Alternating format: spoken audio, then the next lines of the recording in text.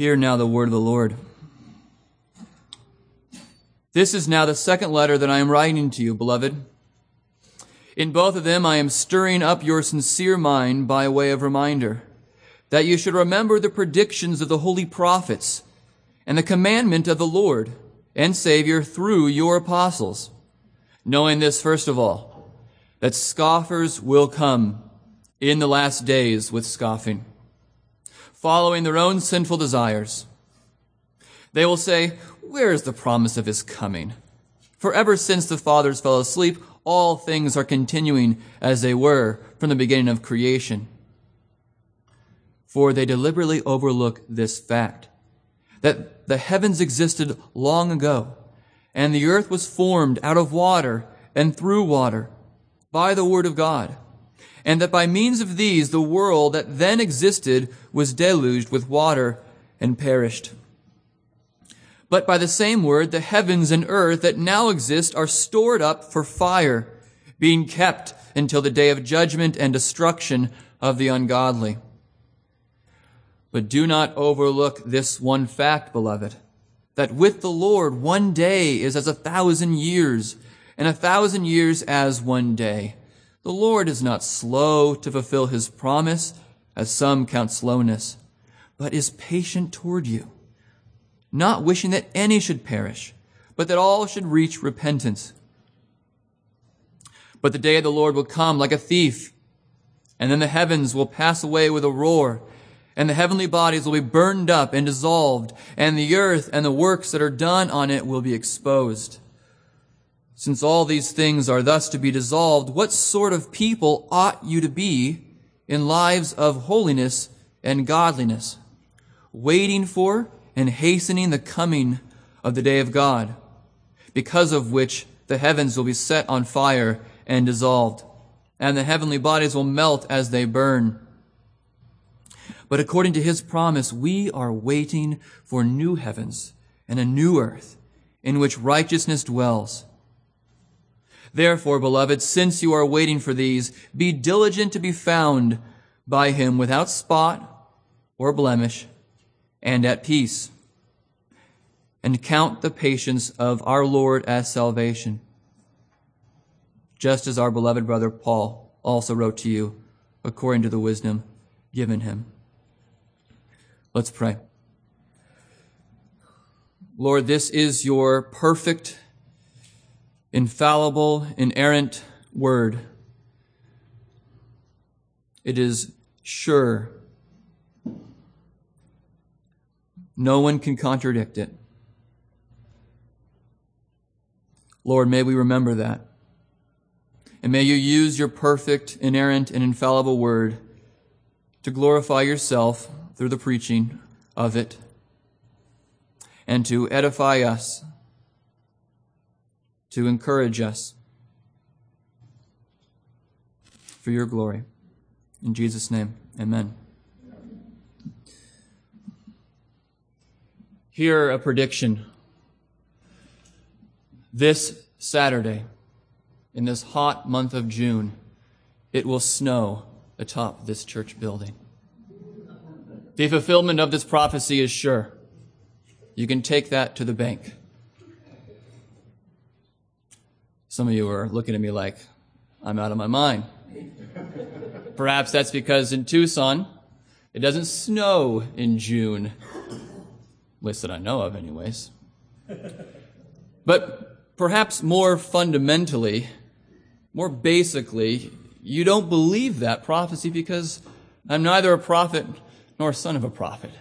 And you have no reason to take into consideration any alleged prophecy about the future, be it distant or short, that I give. Well, unlike my prophecy, you can take to the bank Peter's prophecy in this text, which is really God's prophecy.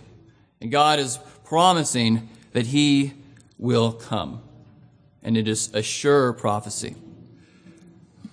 But before we look at this prophecy, this prediction, this word of God here through Peter, let us see where we've been in 2 Peter.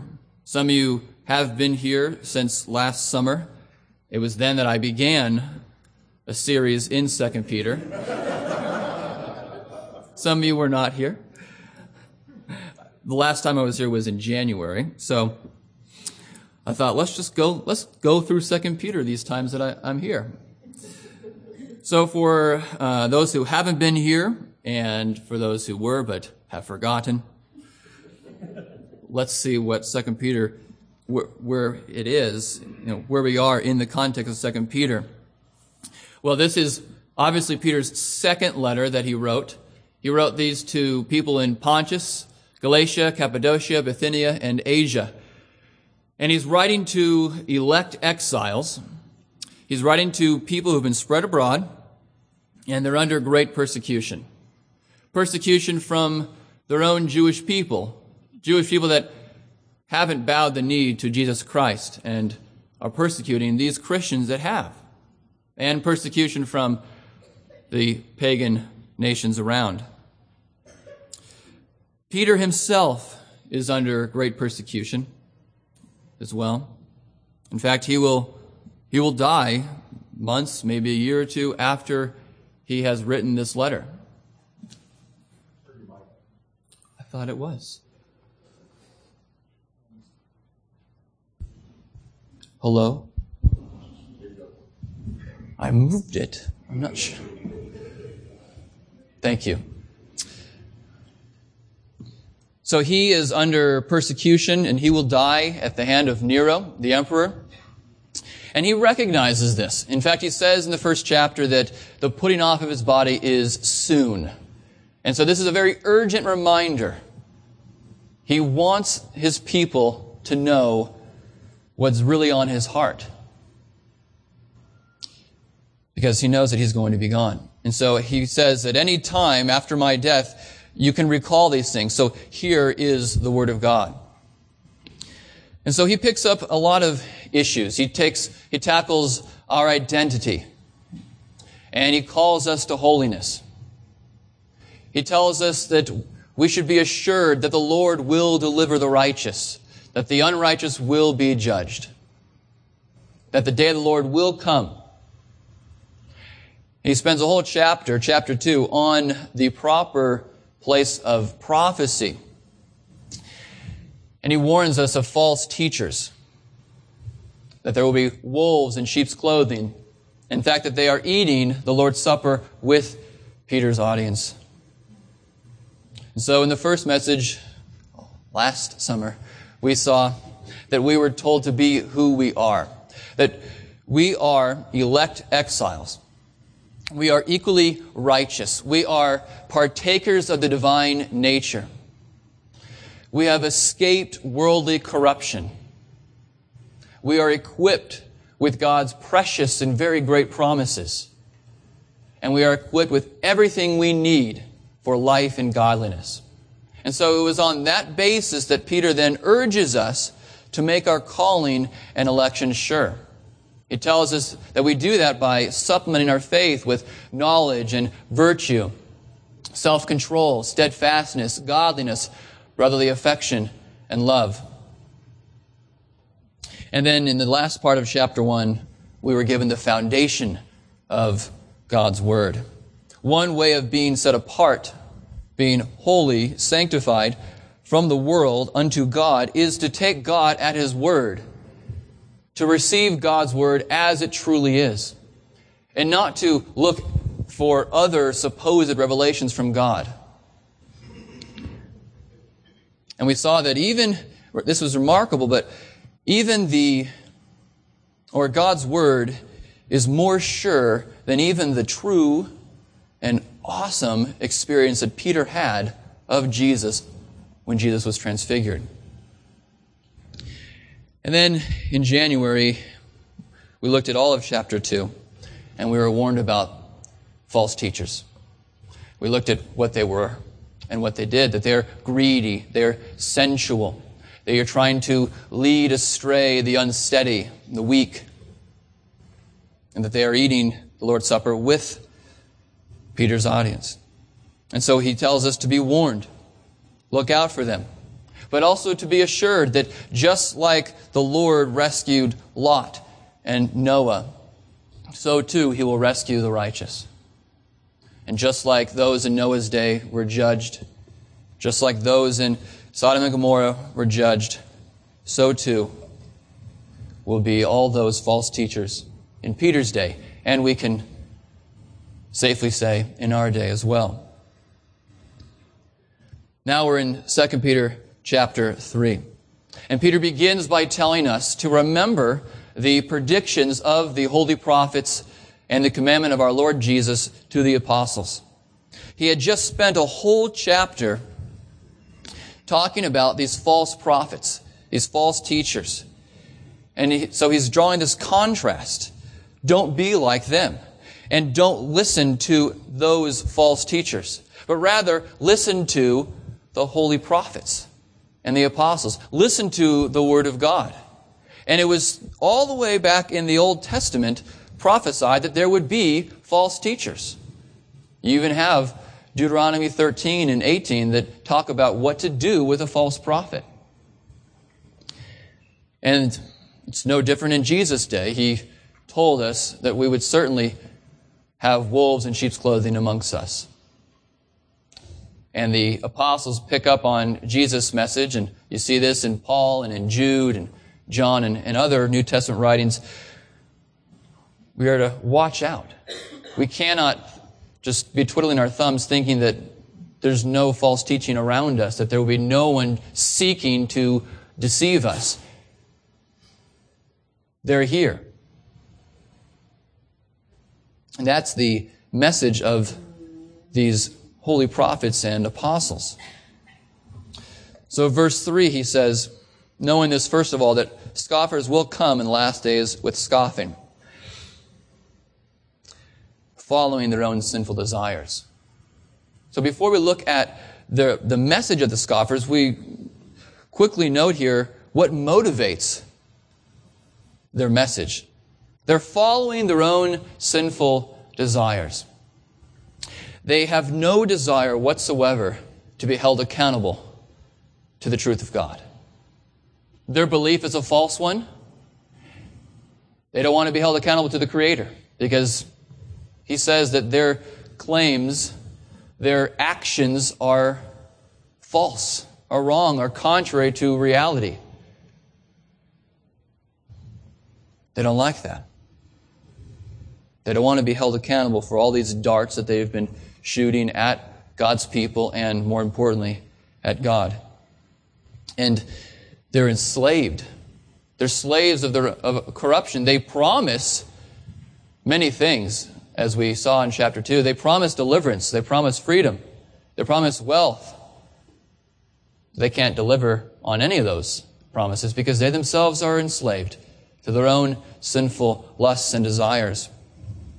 And that's what motivates this false teaching that we'll look at in just a moment. But it's no different today. The unrepentant are dominated by their desires, their sinful lusts of the flesh. They don't want the truth of God because they hate the truth of God. And when God's truth contradicts their truth, their reality, well, they bristle at that. They reject it. And they even ridicule. How can we be so narrow-minded to think that God cares whom we love and whom we don't? Why would God care about that? Why would God care about our thought life? I mean, the police officers don't put us in prison for what we think. God would? Come on, I can't control what's in my thoughts. And so people reject this God because they want to do what they want to do and they don't want to be held accountable to anyone. So as long as they just suppress this truth about God in unrighteousness, they think they're going to be A-okay. And so the scoffers say, where is the promise of His coming? For ever since the fathers fell asleep, all things are continuing as they were from the beginning of creation. Now, when they ask, where is this coming? And this is, of course, in a scoffing way. They're ridiculing Peter and the people to whom Peter is writing because they believe that God's going to come. And these scoffers are saying, that's just stupidity. It's utter foolishness. How could you even think that God is going to come? But it's coming in judgment that they are taking issue with. That's the context. If the believers said God's going to come and everyone's just going to be in heaven, well, they would not scoff at that. Yeah, of course, I like heaven. I want to be where there's no fire. No, they're scoffing, they're ridiculing this idea that God's going to come and judge them for their own sins. They reject it. They see no reason to believe that God is being truthful. And the reasoning is this: ever since the fathers fell asleep, everything's been since it was. Everything now is how it's been. There's no change. You know, the sun's going to rise and it's going to set. It's going to rise, it's going to set. You have day after day after day, week after week, month after month, year after year, century after century, millennium after millennium, and there's been no judgment. When is he going to come? He's not going to come.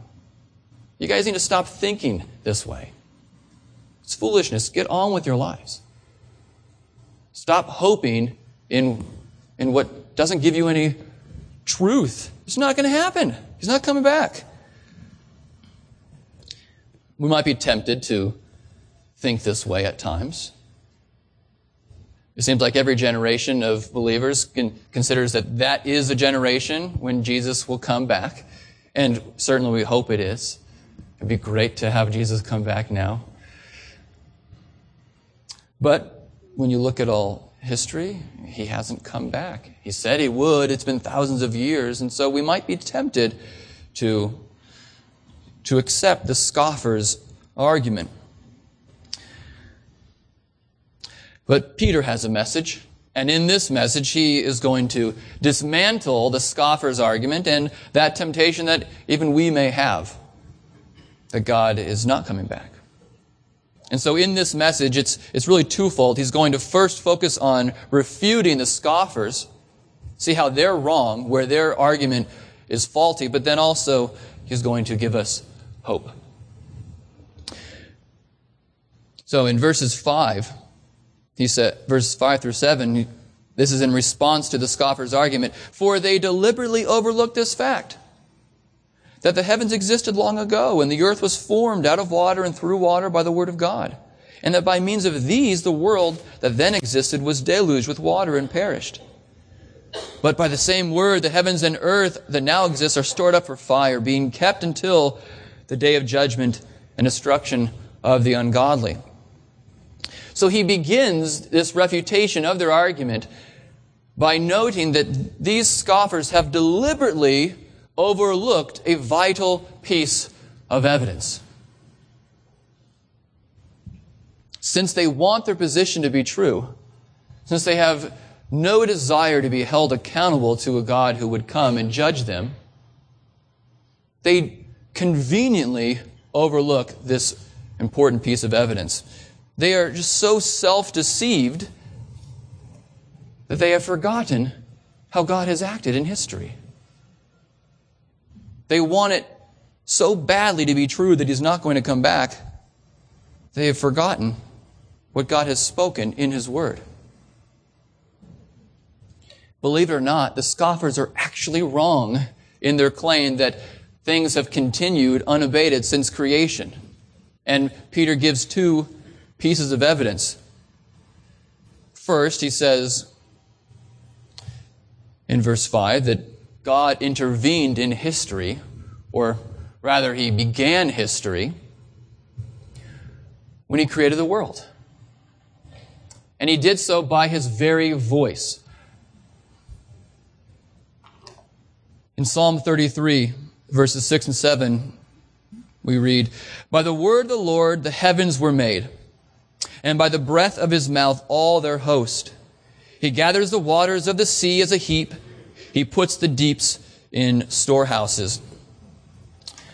God doesn't use pre-existing material to create. It's not like energy is eternal or matter is eternal or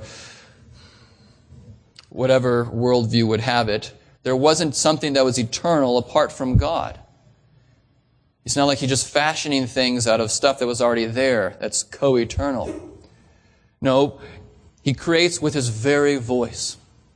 He says, let there be light.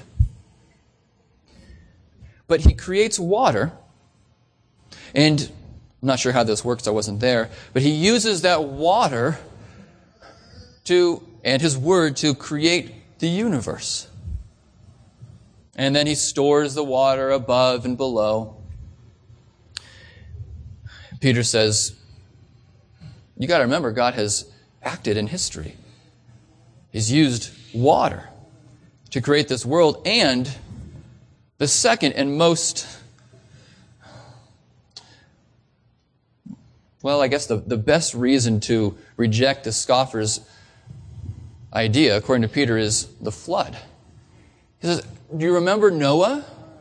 Remember what happened in Noah's day? How could you have forgotten that the very waters God used to create the world, He then used to judge the unrighteous? He came in judgment.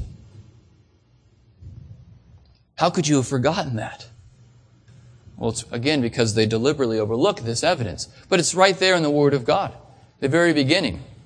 And these scoffers are Jewish. That's why they refer to these fathers. They just reject this idea of God coming again. But clearly God has judged the unrighteous in the days of Noah.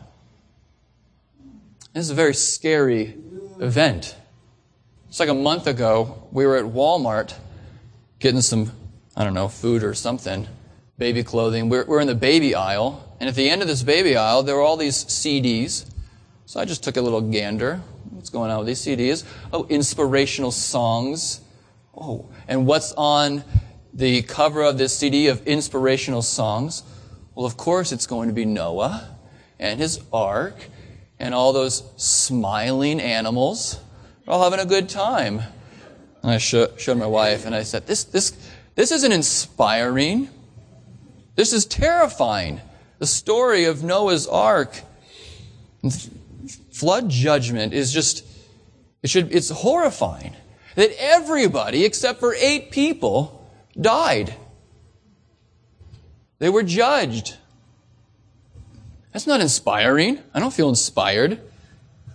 I feel like this is a God who is an all-consuming fire, and we must reverence Him and accept His provision for safety and grace.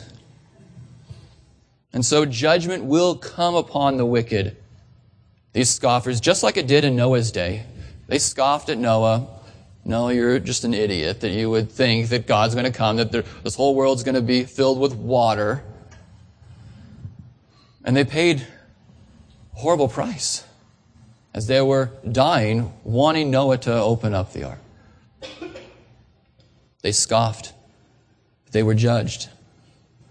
It's the same thing for the scoffers in Peter's day. It's the same thing for scoffers in our day.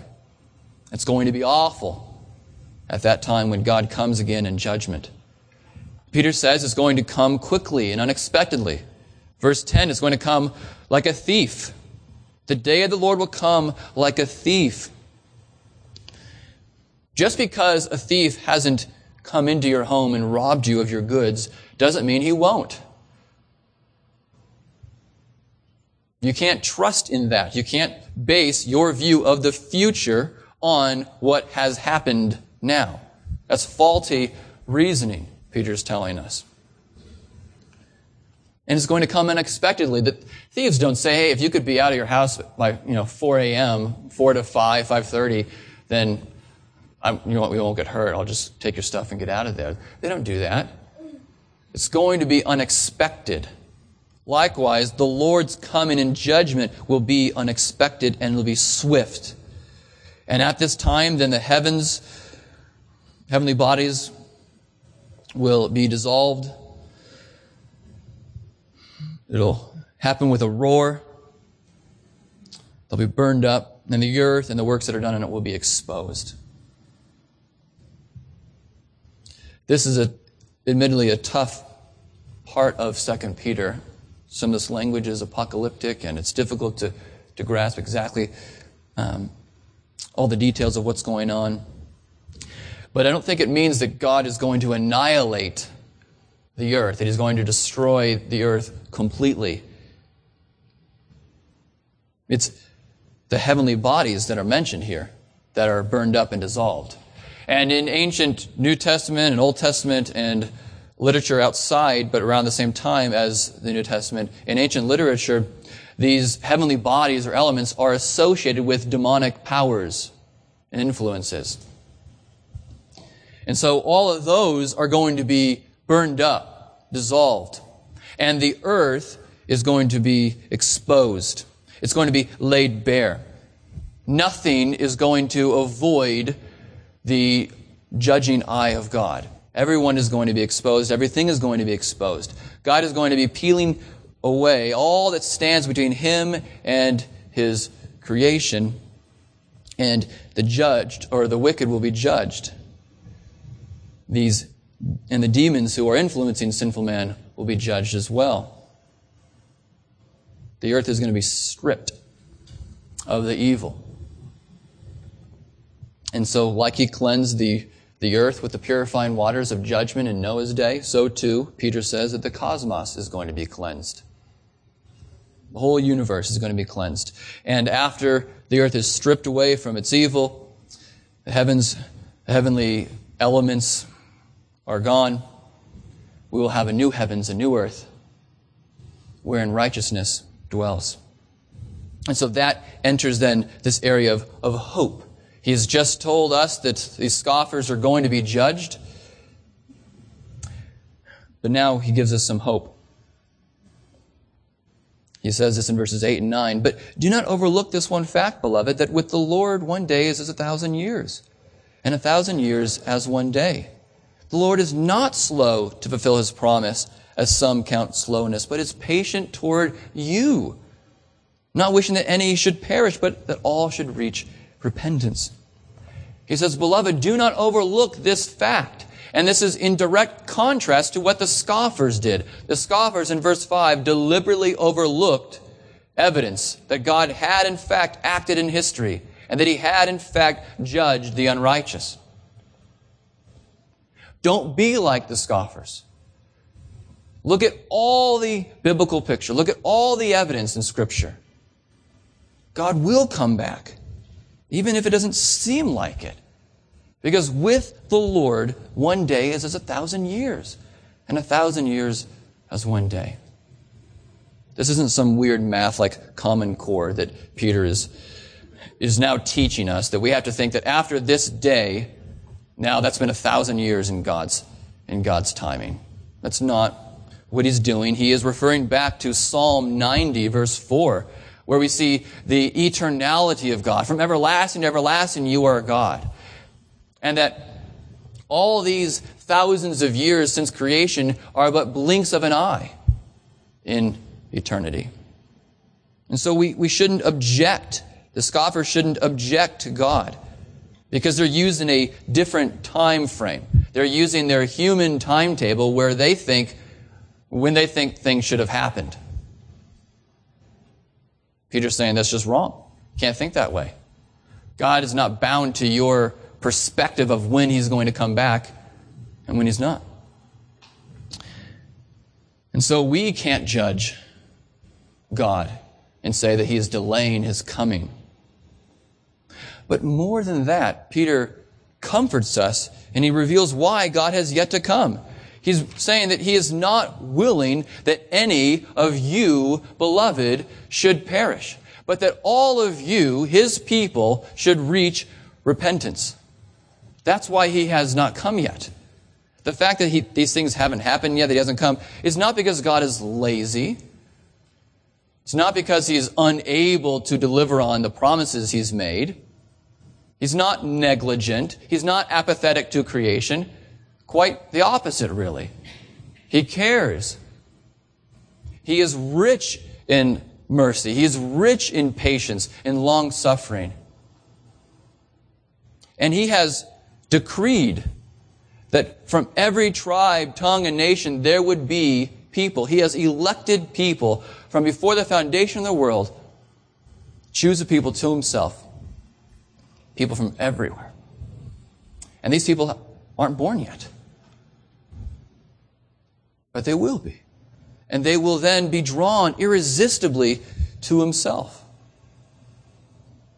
Mercy will come to an end. There will come a time when God's patience is no more. But it's not yet. Peter's telling us. He's not slow to fulfill His promise. He will fulfill it. He's faithful to that promise. He said He's going to come back, and He will. But He's waiting because He has a bigger plan. As much as you want Him to come back right now and end all the sin in your own heart and in the sin of this country and sin from the world, as much as you want that, God wants to save other people. He wants to bring them into His heavenly throne room. And so in verse 15, Peter tells us to count the patience of the Lord as salvation. Count it as salvation. The Lord began His work of redemption in the Garden of Eden. When Adam and Eve fell, when they sinned, God assured them that the seed of the woman would crush the head of the seed of the serpent. This is Jesus Christ, the Messiah. And so God works through Noah, and He reassures Noah that there would be a people. He would save a people that is 8, and from that people, you would have all the other nations. A people for God. People of righteousness. It's the same thing with Abraham. He tells Abraham that Abraham is going to be a father of many nations. Not just one. And there will be offspring as many as the stars in the universe and the sand on the seashore. Can't count them. That's just too many. And as we see, continuing in the history of redemption through Moses, He assures Moses that his people, plentiful people that it is, will be a kingdom of priests, and that they will be a vital tool in bringing those from every tribe, tongue, and nation into the kingdom of God. Of course, they failed miserably. But this is God's promise, to be faithful, to have a people. And this covenant of grace culminates in this new covenant, when all will know the Lord, and the Lord will not remember the iniquities. Of course, this new covenant was established by the blood of Jesus Christ. I neglected to mention the Davidic covenant. God said He was going to have someone on the throne forever, and that is the Son of David, Jesus. And the Lord is not done with His work on earth yet. If He were, you'd know it. But He's still patiently waiting to bring people from the domain of darkness into His marvelous splendor. And praise be to God for His patience, because without it, we'd either be lost or not born altogether. Can you imagine what you know now, the knowledge of the Lord as your Savior, and the relationship you have with Him, that you love to express thanksgiving and worship and adoration to your triune God? Can you imagine not being able to do that forevermore?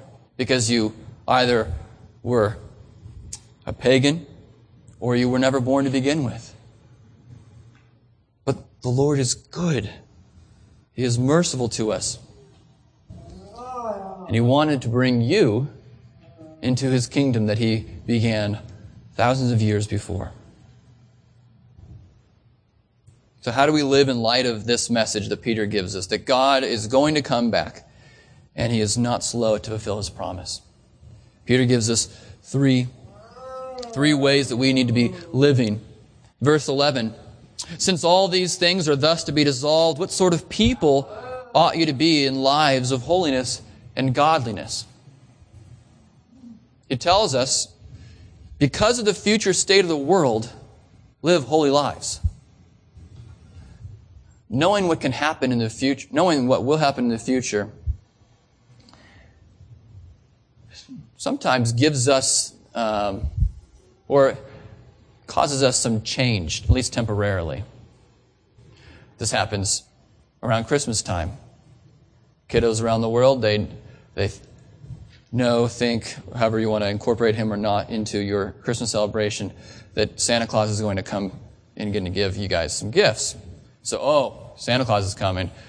It's November. I probably should shape up. So I'm not going to hit my sister. I'm going to take out the trash. I'll listen to my mommy and daddy, eat my vegetables.